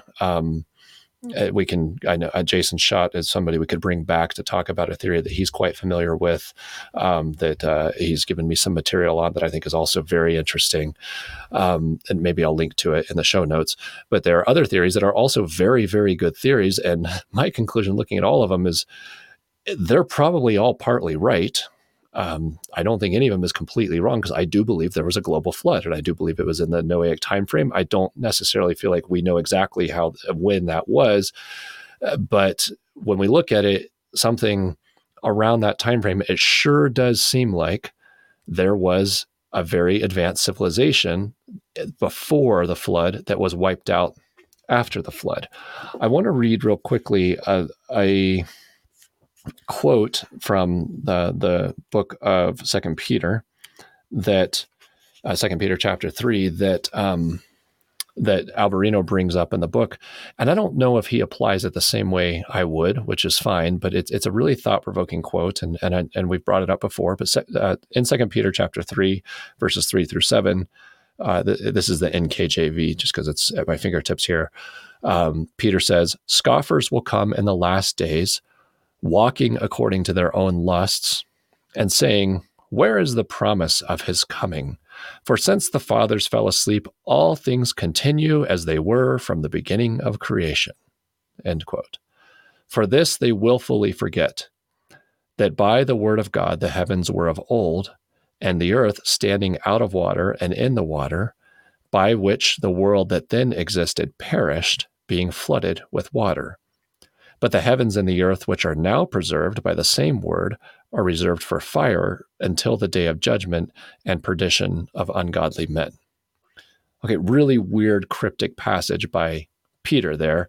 And the way Tim Alberino uses it in this chapter 9 of Birthright is kind of pointing out the flood. I take a little bit different angle on that and say, well, wait a second. When we get to Genesis 1, you see that the earth is already covered in water. And to me, it's worth wondering how many so we know the earth was covered with water before, and we've said that when you talk about the gap theory stuff, there's a very good case to be made that there was something on the earth before that, and clearly there was a flood. And then God reorganized the earth in the creation narrative in Genesis and separated the waters and separated the land and kind of remade everything out of this tohu abohu state. And then you had this advanced civilization rise, and then there was another flood. I don't know which one Peter's referring to in this. Maybe you could argue either one, but he's saying the scoffers in the last days will say everything's always been the same. That's a version of uniformitarianism. They're saying nothing's really changed, nothing's really happening. There's no catastrophe we have to be aware of, and this silly stuff, the old catastrophes, we don't buy it anymore. But he's saying in that passage I read, they willfully forget that the earth is standing out of water and in the water, by which the world that then existed, the question is what then, perished, being flooded with water. And then he says, but today we have heavens and earth that are now preserved by the same word, but they're preserved for fire. And it's interesting that he throws the heavens in there. He lumps the heavens and the earth in together, that are preserved for fire until the day of judgment and perdition of ungodly men. So wanted to bring that up as one of the places where the Bible kind of ties those things together, the idea of past flood or floods and past catastrophe and future catastrophe, and why it's relevant to us.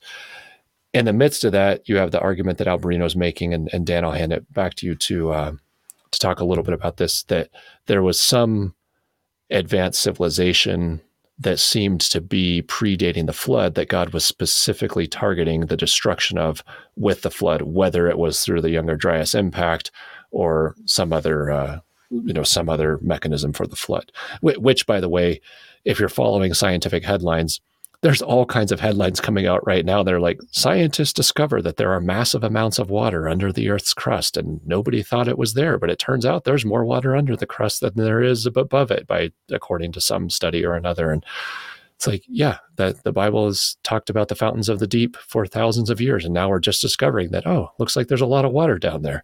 So I say that flippantly in passing. Nice. Yeah, so moving along in the chapter a little bit. So if you're following along in the book, we've been going through, this is chapter 9. And so I think we're only going to make it through about half of chapter 9. And then the next time when we have Brian on, we're going to go through the second half of chapter 9 and chapter 10 kind of meshed together nicely. But, part of where this is going is the flood. Part of what the flood destroyed was the Golden Age. And we talked about this in a previous episode about Atlantis and the Golden Age, the time when men walked with the gods, and the flood destroyed that. And the flood has been around as a reminder of that destruction. But now people want it back. And so the second half of the chapter is going to get into things about people with these goals of, stated goals of bringing the Golden Age back, and then that'll tie into some really crazy stuff with Lucifer, with basically satanic worship and things like that. People just blatantly denying God, or not so much denying God as making him an enemy. And so, and that ties together with the reason that's all together in chapter 9, or at least the start of that in chapter 9, is because a lot of those worldviews kind of got their start with this idea of uniformitarianism and evolution, and where you can start erasing God by changing the way you see the world and seeing it in a way that is just gradually building upon itself, and you don't need a creator anymore, and you don't need judgment anymore, and it just all leads to this worldview that you can do what you want, which is what's going to lead into the second half of chapter 9 and chapter 10. Yeah, so thanks for putting those things together. By the way, before I forget, one of the other flood theories that I really like, the one that Jason Schott introduced me to recently, is hydroplate theory. I didn't mention it by name before, so if anybody wants to look that up, there's a lot of good stuff out there, really thoughtful approach to the mechanics of the flood. So I want to split a hair here. There's a difference. It helps me, and maybe this will help the audience, to think about the difference between Satanism and Luciferianism. And I'm not a highly educated expert in either, and I'm better off for it. But Satanism, my understanding is that if you talk to somebody from the Church of Satan or Satanism in the secular sense, they don't necessarily even believe that Satan exists. It's more of a humanitarianism, or a humanism of kind of the do what thou wilt, and reject the idea, throw off the idea of God. And they subscribe to this very Darwinian concept in many cases. Contrasted with Luciferianism, which is the worship of the real devil. And that is getting into, so when people think of Satanism, a lot of times, when your grandma thinks of Satanism, a lot of times what she's actually thinking of is Luciferianism, which is the blood sacrifice, sex cult worship of of a fallen angel being who is alive and active and powerful in the world. That's not the same thing as say. So I'm just trying to clarify that, because one of them is very secular and one of them is highly religious. And in the mystery schools, and when we say the mystery schools, what we're talking about are these schools of thought that are really the modern day Gnosticism. And Gnosticism is a concept that goes all the way back to the New Testament. Paul talks about it a little bit. It's these, you think of Freemasonry, Helena Blavatsky. It's not stuff that we're going to go into today, but it's essentially these ancient ways of thinking, or the modern version of these ancient ways of thinking, of trying to tap into this old golden age power. And it tends to be quite Luciferian. However, they masquerade much more as satanic, which is more secular. So you get these mystery schools that kind of say, oh, we buy this Darwinian evolution. And then you find out that they're trying to, in some cases, tap into Luciferian power through ancient occult worship. Well, and those things seem, in many cases, to be at odds with one another. Like, how can you say that you're atheist but follow occult worship to gain power? And that actually works in the mind of somebody who's strictly pagan if they are saying, no, I believe that there is that this is the way the inner power of the world works, or the Gaia of the earth works, and I'm trying to tap into it through these rituals. So somehow they can remove the idea of Christ and God and a creator, but still wind up in an extremely religious place. And I think what we should expect as we get further into the end times, I think what we should expect is the insistent emergence of Christ in that narrative is going to be really frustrating to people who believe that they are trying to ascend as a human being by tapping into what they think is the true revealed truth that goes back to these old Gnostic schools and these old pagan and occult rituals, which they don't really see as religious. They see them as just understanding the hidden science behind everything. Occult worship is, a spiritual science. Ultimately, it's you A plus B equals C, and if you do the ritual right, if you do the experiment right, then you get such and such a result.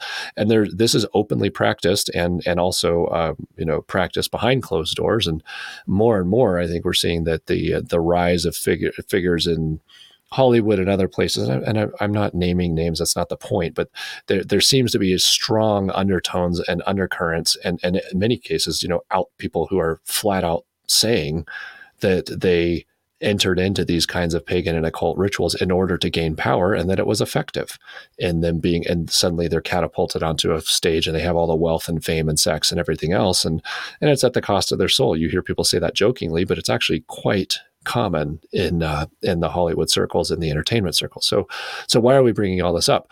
Well, I'm bringing this up because ultimately what those practices are doing is they're trying to tap into an old science, and that old science would be the golden age science. And Timothy Alberino uses the idea of Atlantis to kind of capture that. And he would be among the first to say, I don't know if Atlantis is literally the thing that was, as Plato describes it in his writing. I don't know if Atlantis is really the civilization or if it's symbolic of the civilization, but there was some advanced civilization on Earth before the flood that seems to have been informed by technology that we would call supernatural, but you've heard me complain about that term. I don't like that term because it's not helpful. It's a catch-all that just is a lazy way of saying we don't get it, so we're just going to say it's magic. It's a spirit-level technology that some higher civilizations seem to have some understanding of that we don't understand today. And we see that in things like the pyramids. We don't know what they were doing or why or how. And if you think you have the pyramids completely figured out, you probably have not gone down enough. You probably haven't looked at enough perspectives on it because we just don't know. They're mind-boggling. The more we learn about them, the more we understand that we don't know what's going on. Maybe Nikola Tesla had something figured out. I don't know. But if you've been told your whole life that the pyramids are tombs, you should probably ask yourself why there's never been a body found in them, and why they're not designed like tombs. So just floating that out there. But we're looking at this stuff, these ancient technologies, and going, what were they doing? And then how did they do this? Because we have no clue. We don't know how they built it. And then it's not just one. Then we start realizing as we do satellite surveys of South America that there are entire civilizations in ruins that we didn't even know about that follow the same technology. And these megaliths all over the world, all over these different continents, follow this ancient technology that seemed to have been extremely purposeful and extremely successful, but is all destroyed. So this idea of Atlantis that Alberino is bringing up is he's saying, the short answer to, the short description of what chapter 9 is saying is, once upon a time, there was a very powerful civilization, and we'll talk about the origins of that civilization in a moment, and that civilization was wiped out by a catastrophe. And for some reason, we've all willfully forgotten that, a la exactly what I just quoted from 2 Peter. For some reason, we've all willfully forgotten that, but it's now that we're approaching the end times, it's kind of seems to kind of be coming back to the surface. And those things seem to be activating again, or people seem to be getting real interested in trying to figure out this old technology. And as Dan mentioned, these mystery schools, if you read their documents and read the writings of the people in charge of these mystery schools, they are openly saying that the point of what it is that they're trying to bring back is the golden age. I'm looking for the quote. Dan, maybe you know which one I'm thinking of, but there's a quote by Manly P. Hall. Here we go. I'm on page 175. The Critias first describes the blessed state of the Atlantean people under the benevolent rulership of 10 kings who were bound together in a league. These kings were monarchs over 7 islands and 3 great continents. From the fable, we can infer that the 10 rulers of the Atlantic League were philosopher kings endowed with all the virtues and wise guardians of the public good. These kings obeyed the laws of the divine father of their house, Poseidon, god of the seas. So what I just read is an excerpt from Manly P. Hall's The Secret Destiny of America, and Manly P. Hall is probably the greatest Freemason writer of all time. So what they're saying is that's the way things were back when it was good, and that's what we're trying to return to. What Alberino points out is that Atlantis is inexorably associated with the sea and its patron deity, Poseidon, and as you get into Revelation, you see Apollyon or Apollos rising from the sea, or this red dragon rising from the sea, and his name is Destruction. So a lot of these things start to tie in together, and to the point of being eerie, and we'll get into this a little bit more, I think, in the next episode. But the point is, this concept of the golden age is coming back. Now, how do we know it's coming back? Well, read your Bible. Paul told us in 2 Thessalonians that it has to come back. He says in 2 Thessalonians chapter 2, verses 1 through 4, this is the ESV, "Now concerning the coming of our Lord Jesus Christ and our being gathered together to him, we ask you, brothers, not to be quickly shaken in mind or alarmed, either by a spirit or a spoken word, or a letter seeming to be from us to the effect that the day of the Lord has come. Let no one deceive you in any way. For that day will not come unless the rebellion comes first, and the man of lawlessness is revealed, the son of destruction," the Greek word for destruction is Apollo or Apollyon, "who opposes and exalts himself against every so-called God or object of worship, so that he takes his seat in the temple of God, proclaiming himself to be God." What he's describing there, and especially when you couple that with what these mystery schools are saying, is the return of the idea of the golden age has to come first, and that is the Antichrist paradigm. So the Antichrist paradigm is not a new concept, it's the reestablishment of an old concept, and specifically the old concept that was intentionally destroyed by God in the catastrophe of the flood, or what we call the flood. That's as far as as we're really getting in the conversation today.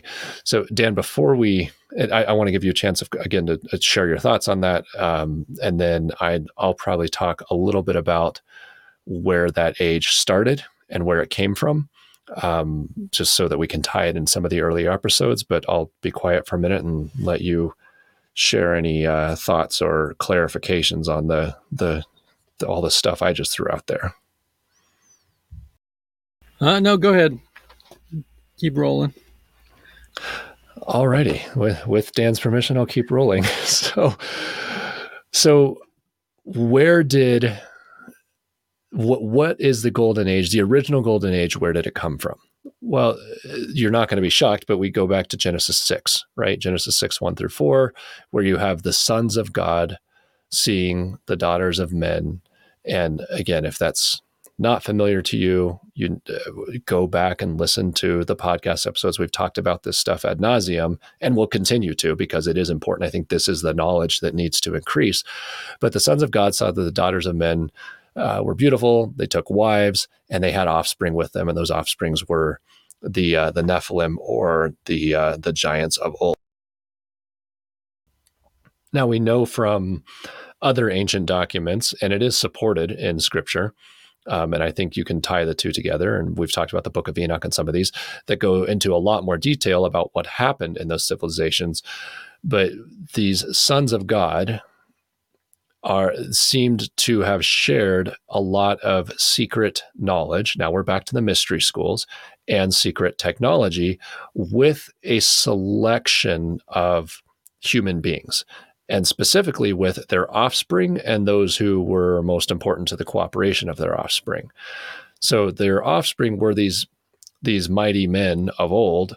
And you can look at a lot of extra biblical material that supports this. And I'm not saying it's correct or true in every way, but it supports this idea when you look at, for example, the entire Greek, what we call the Greek mythology. That's exactly what you have. You have these divine beings, which are not God, by the way. They're just gods who are having sexual relationships with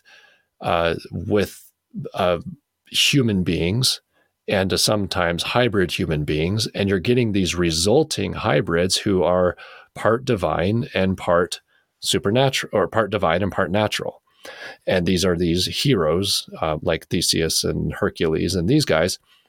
When you put all the pieces together, you get this idea that there was this great civilization where this subset of beings had control over the earth. And what Timothy Alberino was saying is these gods who were not able to legally rule the earth because they were not humans. You have to remember the dominion of the earth was given to mankind in Genesis 3. These sons of God couldn't rule the earth directly because they're not mankind. But their offspring are enough mankind that they can legally rule the earth. So what you get are these very powerful semi-human beings that are controlling the entire planet and have access to this divine level of technology. Something we haven't talked a lot about is some of the ancient Indian documents from India, the Vedas in particular, the Upanishads, the Vedas. These ancient documents describe this stuff in great detail, down to what the technology was and how it worked. I mean, literally how it worked. They get into these, how the engines worked in it. They're talking about flying machines that have incredible range and speed and maneuverability. And then there's this big war Alberino points out that Athens and Atlantis were at war with each other.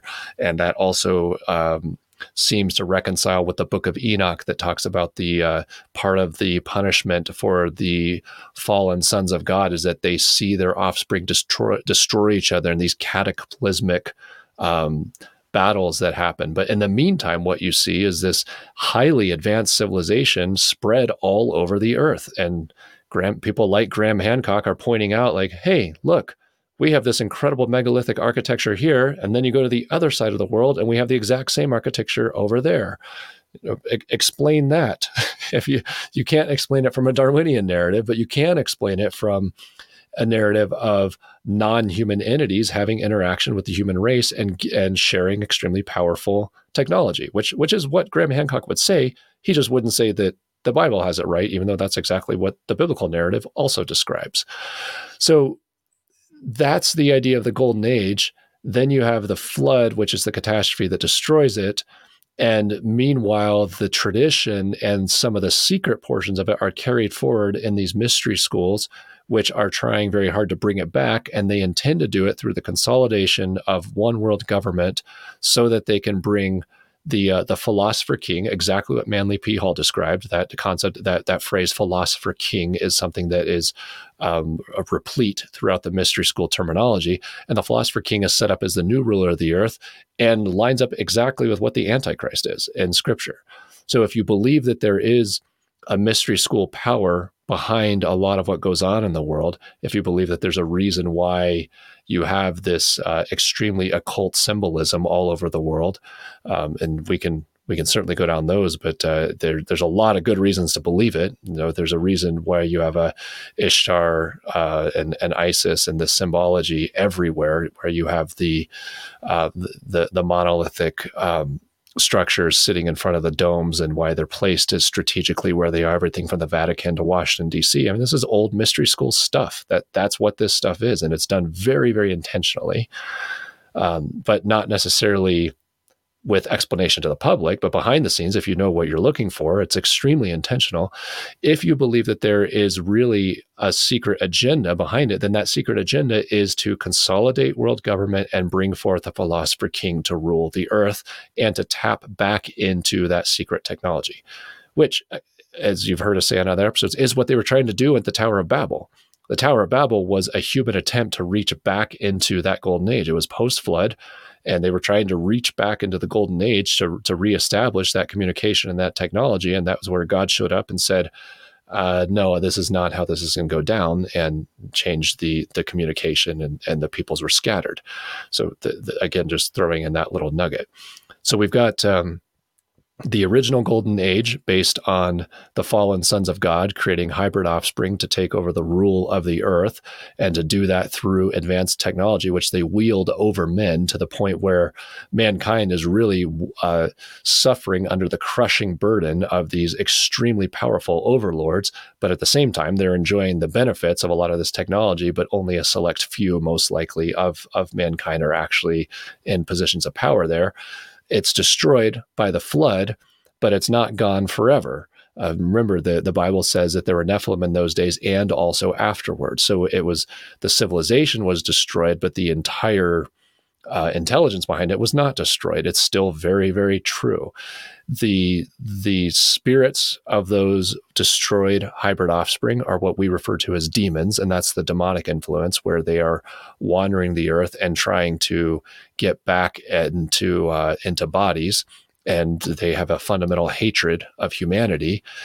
And at the same time, you have the gospel, which says that Jesus Christ, who is the true and only full God and full man, is going to come and reclaim it all for himself and take dominion over the earth and raise mankind up to be the new sons and daughters of God, to replace these fallen sons and daughters of God. Again, a really good reason why our non-human older siblings absolutely hate us and really don't like us, and are always trying to send these messages that we're mismanaging the planet and we're terrible at it, and bad things are going to happen because of what bad managers we are, and how they could do a much better job if only we let them be in charge, like they were back in the golden age, and like they'd like to be again in the end of times. So I'll take a deep breath there.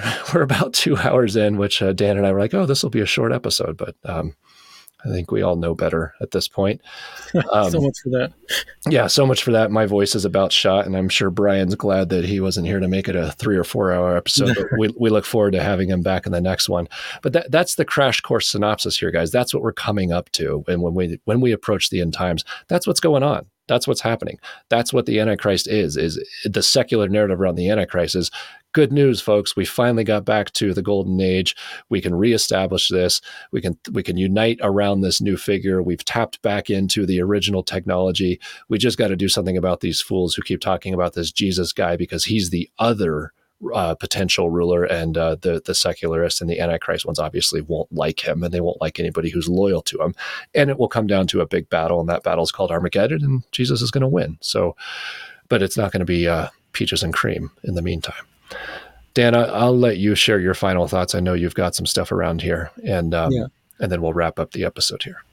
Yeah, well, so one thing, tying this back into what we were talking about at the very beginning, right? You talked about the interview that we both heard, where the guy was talking about when when aliens come down and the religious nuts are gonna, I'll say, oh, they're from heaven, so we're gonna follow them, and those people will, get rid of their allegiances to their nation and follow their allegiance to these aliens coming down. I mean, you can certainly see how that plays right into the returning of the golden age. And Jesus warned us about these things at the end times. He says in Matthew 24:24, that false Christs and false prophets will arise before perform great signs and wonders, so as to lead astray, if possible, even the elect. Right. So these things are going to happen, and I guess my last thought here is that, well, just to jump with spiritual technology, to people who don't know what it is or how to do it, looks like the word that we would use for it is miracle. It looks like a miracle if somebody can do something that affects the physical realm by using an application of spiritual technology. So can the Antichrist perform signs and wonders? Absolutely. The golden age, that technology was real. I mean, they were building things that still stand today in ways that we don't understand, and they were probably doing it in ways that if we witnessed it, we would say, that is absolutely miraculous. There's no freaking way we can replicate that, because it's a completely different understanding of how the world works and what reality is versus our Newtonian physics approach to it, which is almost childish by comparison of the way that they were probably doing these things. So so we should expect that if these mystery schools are actually able to return to anything like the golden age, and if we're getting some hybrid human offspring with these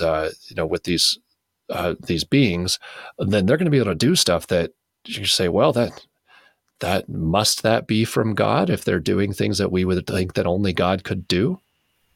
Right. And if people are not firmly grounded in Christ beforehand, it's why it's called the Great Deception. And people are going to be deceived, and of course you would be, right? If you don't have a firm foundation in Christ and something comes along, aliens come down or whatever form it takes, and they're doing all these things and making all these claims, of course you're going to be like, well, they can obviously do things we can't do. They're obviously more advanced than we are, so we should probably listen. And so, that's part of the, Christ warns us ahead of time to be aware of it and to have that firm foundation in him. And not only listen, but cooperate. When they say, hey, by the way, we want to give you a genetic upgrade, and you can get away from all these old human conditions that you have and move into this new ascended era. And when the Antichrist offers a firmware upgrade in your blood, and there's just some allegiance that has to happen, and you're going to become something a little bit besides human, which is, I would argue, and I think Tim Alberino also argues, is probably something along the lines of what the mark of the beast will be, because it's always going to be an inversion of the gospel. That's how Satan works. He takes the cross and flips it upside down. When you put that stuff together, then that's what you get. People who aren't firmly grounded, as Dan's describing, are going to say, I would like to have 0 chance of cancer and a very good chance of living to be 700 years old. Pick a number, whatever, a chance of living to be 100 years old and being healthy the whole time. And by the way, having my mind connected in telepathic ways to other minds, and some of which are greater intelligence than I am. I'd love to join that. Why not? Like, what's the downside? Well, the downside would be, the total renunciation of Christ's plan for humanity, which is his blood and his ascension and his kingship, which is the opposite of what the Antichrist is doing. So that's going to be the stakes. It's something like that. I don't know exactly how it will look, but something like that is what you want to start thinking about. Is that's what the Antichrist stakes are going to be, and what the mark of the beast stakes are going to be. That's why it's a little bit more than just, oh, did you get the barcode or not? It's, are you part of this movement of ascension of humanity by nefarious means? That's going to seem really good and right and pure to those who are participating in it. It's as you can imagine, all the rules change when the stakes are that high. Right, and I think the stage is being set for something to come and answer our questions. Right, there's so much division in the world right now. There's such a lack of trust. Right, there's nobody trusts the media anymore. The media, the news used to be something where people could go and think they were getting information. And now it's just blatantly obvious that news is people spouting opinions and having an agenda. And they don't even try to hide it anymore. People don't trust the government anymore. Even this whistleblower who's trying to come out and say, you know, these things are happening. I'm trying to, open your eyes. People don't even trust a whistleblower, and maybe rightfully so. Like we've discussed, maybe he's a honest whistleblower saying everything and saying exactly what he knows and nothing more, nothing less.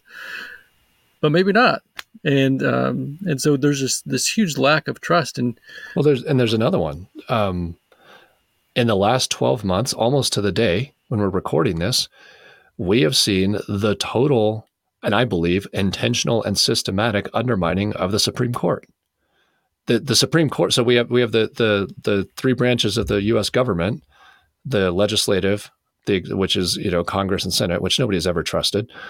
I say that flippantly, but it's true in the modern era. And then you have the executive, which is the president, which people used to trust, and that's been completely dismantled, and nobody does anymore. We've got when your choice is Trump or Biden, and everybody has their loaded ammo for either one. Nobody trusts the office of the president anymore. Everybody knows it's a joke. Well, the last one that was still standing was the Supreme Court. Well, what's happened with the Supreme Court? Well, it's been, first of all, it has been manipulated to take on nothing but extremely controversial views. We had Roe v. Wade overturned about a year ago, which on one hand, as somebody who believes in the sanctity of life and who, thinks abortion is a horrific part of our society that shouldn't be tolerated, and believes that there's much better approaches to dealing with unplanned pregnancies. I don't believe that the Supreme Court should be upholding abortion, but the way that whole situation was done, and the fact that it really hasn't resulted in any actual meaningful change of the issue, but has created a huge amount of anger and rage and distrust, combined with the systematic dripping of corruption by Supreme Court justices and the heavy barrage of Supreme Court rulings on this issue or that issue or the other issue, where no matter what side of the aisle you're on, you're going to be furious with the result. I believe all that's being done very intentionally, because that was the last great vestige of American democracy, with the legislative branch being down the tubes, where you've got Lauren Boebert and Marjorie Taylor Greene calling each other middle school insults on the floor.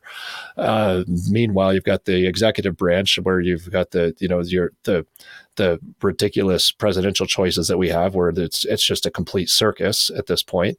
And the only thing that was left was the Supreme Court. And in the last 12 months, and before that, I mean, even when you look at the confirmation processes for the justices and all that, they were just turned into complete circuses. But I think the last 12 months in particular, everybody's angry at the Supreme Court, and nobody trusts it anymore, because it looks corrupt and manipulative, and it doesn't have anywhere near the veneer of dignity and justice that it had just a handful of years ago. So another rant, but I believe that that's been done intentionally. And so, Dan, to your point, everything's been divided. who used to be the great world leaders? Well, Putin used to be considered one of the more powerful leaders in the world. He's been turned into a circus act recently, and is all over the news even today as the fall of Putin, the mutiny against Putin, the desperation of Putin. Who's left? Who's the leader now? I mean, who is there in the world that really should be stepping to the vacuum? What currency is there? What governmental system is working right now? Well, none of them. And we shouldn't put our hope in the world by any means. And I'm okay with that. But the point is that, as Dan's saying, that the timing of this seems extremely convenient. It's really intersecting and coming to a collision course where it seems absolutely ripe for somebody or something to step in and say, look, guys, here's the answer you've been looking for. And by the way, it doesn't come from your traditional political systems. It's something much better and much higher.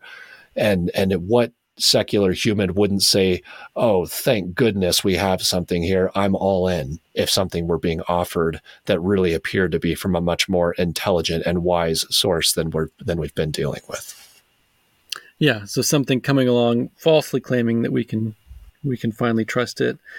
And we got to keep in mind there is one that we can trust. The world also right now, the culture around us is very much about choose your own truth. What is truth? Which is a chilling thing that seems to be said as if it's a normal statement. That's a quote from Pontius Pilate. That's not something we want to be as our rallying cry, but like, what is truth seems to be just everywhere these days. And so, there is truth, and truth does matter. And remember that Jesus in John 14:6, he says, Jesus is the way, the truth, and the life. And so, with all of this stuff, no matter what topic we're going to go to, we're going to tie it back to Jesus, because he is the only thing that we can really rely on. And he's, as much as there's all this different speculation and things that we don't know, there is something we do know, and it's the most important thing to know, which is that Jesus is Lord, that he's saved us, that he's made a way to reconcile us and to fix a fallen world and to put us in right relationship with him. And that's ultimately what matters more than anything. And I'll leave it at that.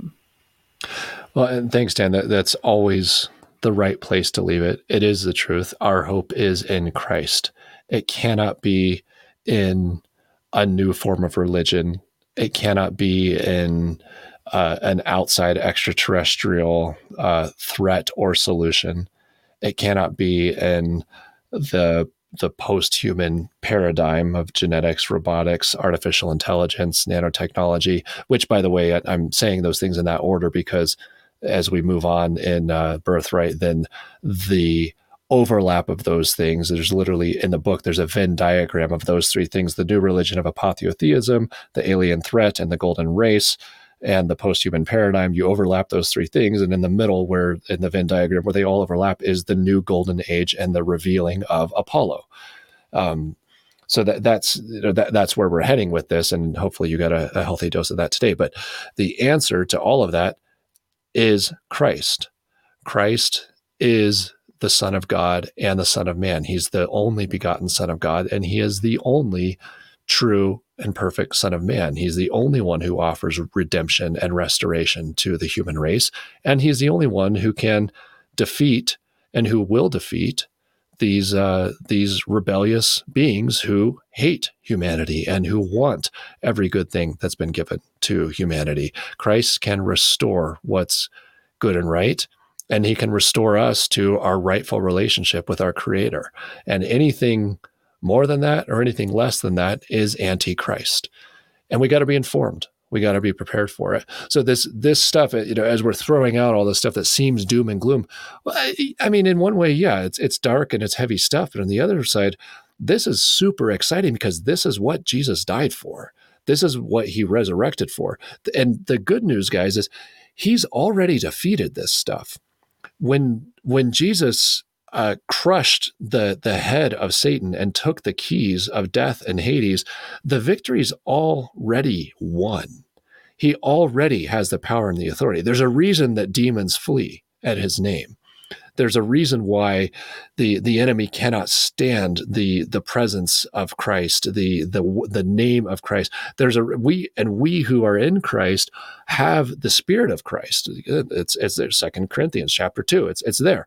We have the Spirit of Christ, and He's given it to us. Us, the cracked vessels that we are, the unworthy ones that we are, the ones who have been deceived and manipulated and abused by Satan and his minions.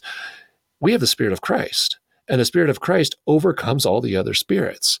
And we live in the conflict of that. And from time to time, it seems really, really dark, but it's guaranteed that we're heading to victory. And you have to be asking yourself, have I staked my life? Have I staked my soul? Have I staked my future on that? And am I willing to believe that at any cost? Well, what's your alternative?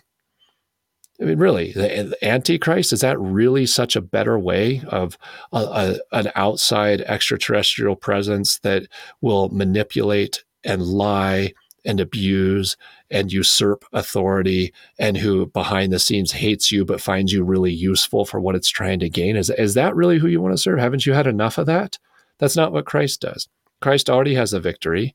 He already has the authority. All the power is his.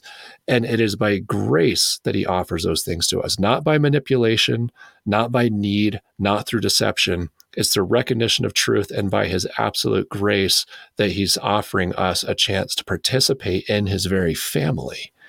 And that's the gospel. It is good news. It's incredible news that there is that we have the choice to return to our rightful relationship with our Creator, and that can be done by Christ. And it's good news that how clear it is that there is absolutely no other way, and all other ways are going to be revealed for what they are, which is Antichrist.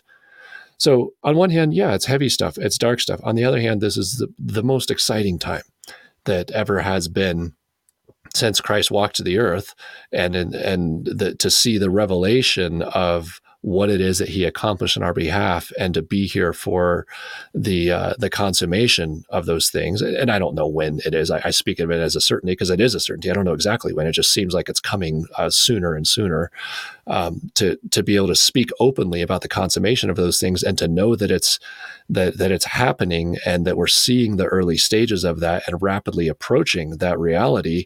And if I'm wrong, if I'm off by 500 years, so what? The point is, it's still true.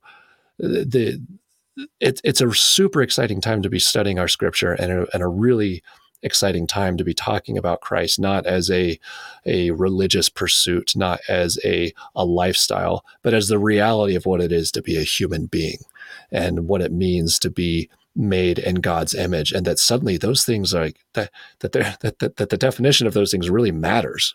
Maybe for the first time in a long time, something you heard in Sunday school is suddenly going, oh, it's a big deal, isn't it? It's relevant. It matters today. It's in the headlines today. And I need to be able to tell the difference of one thing from the other.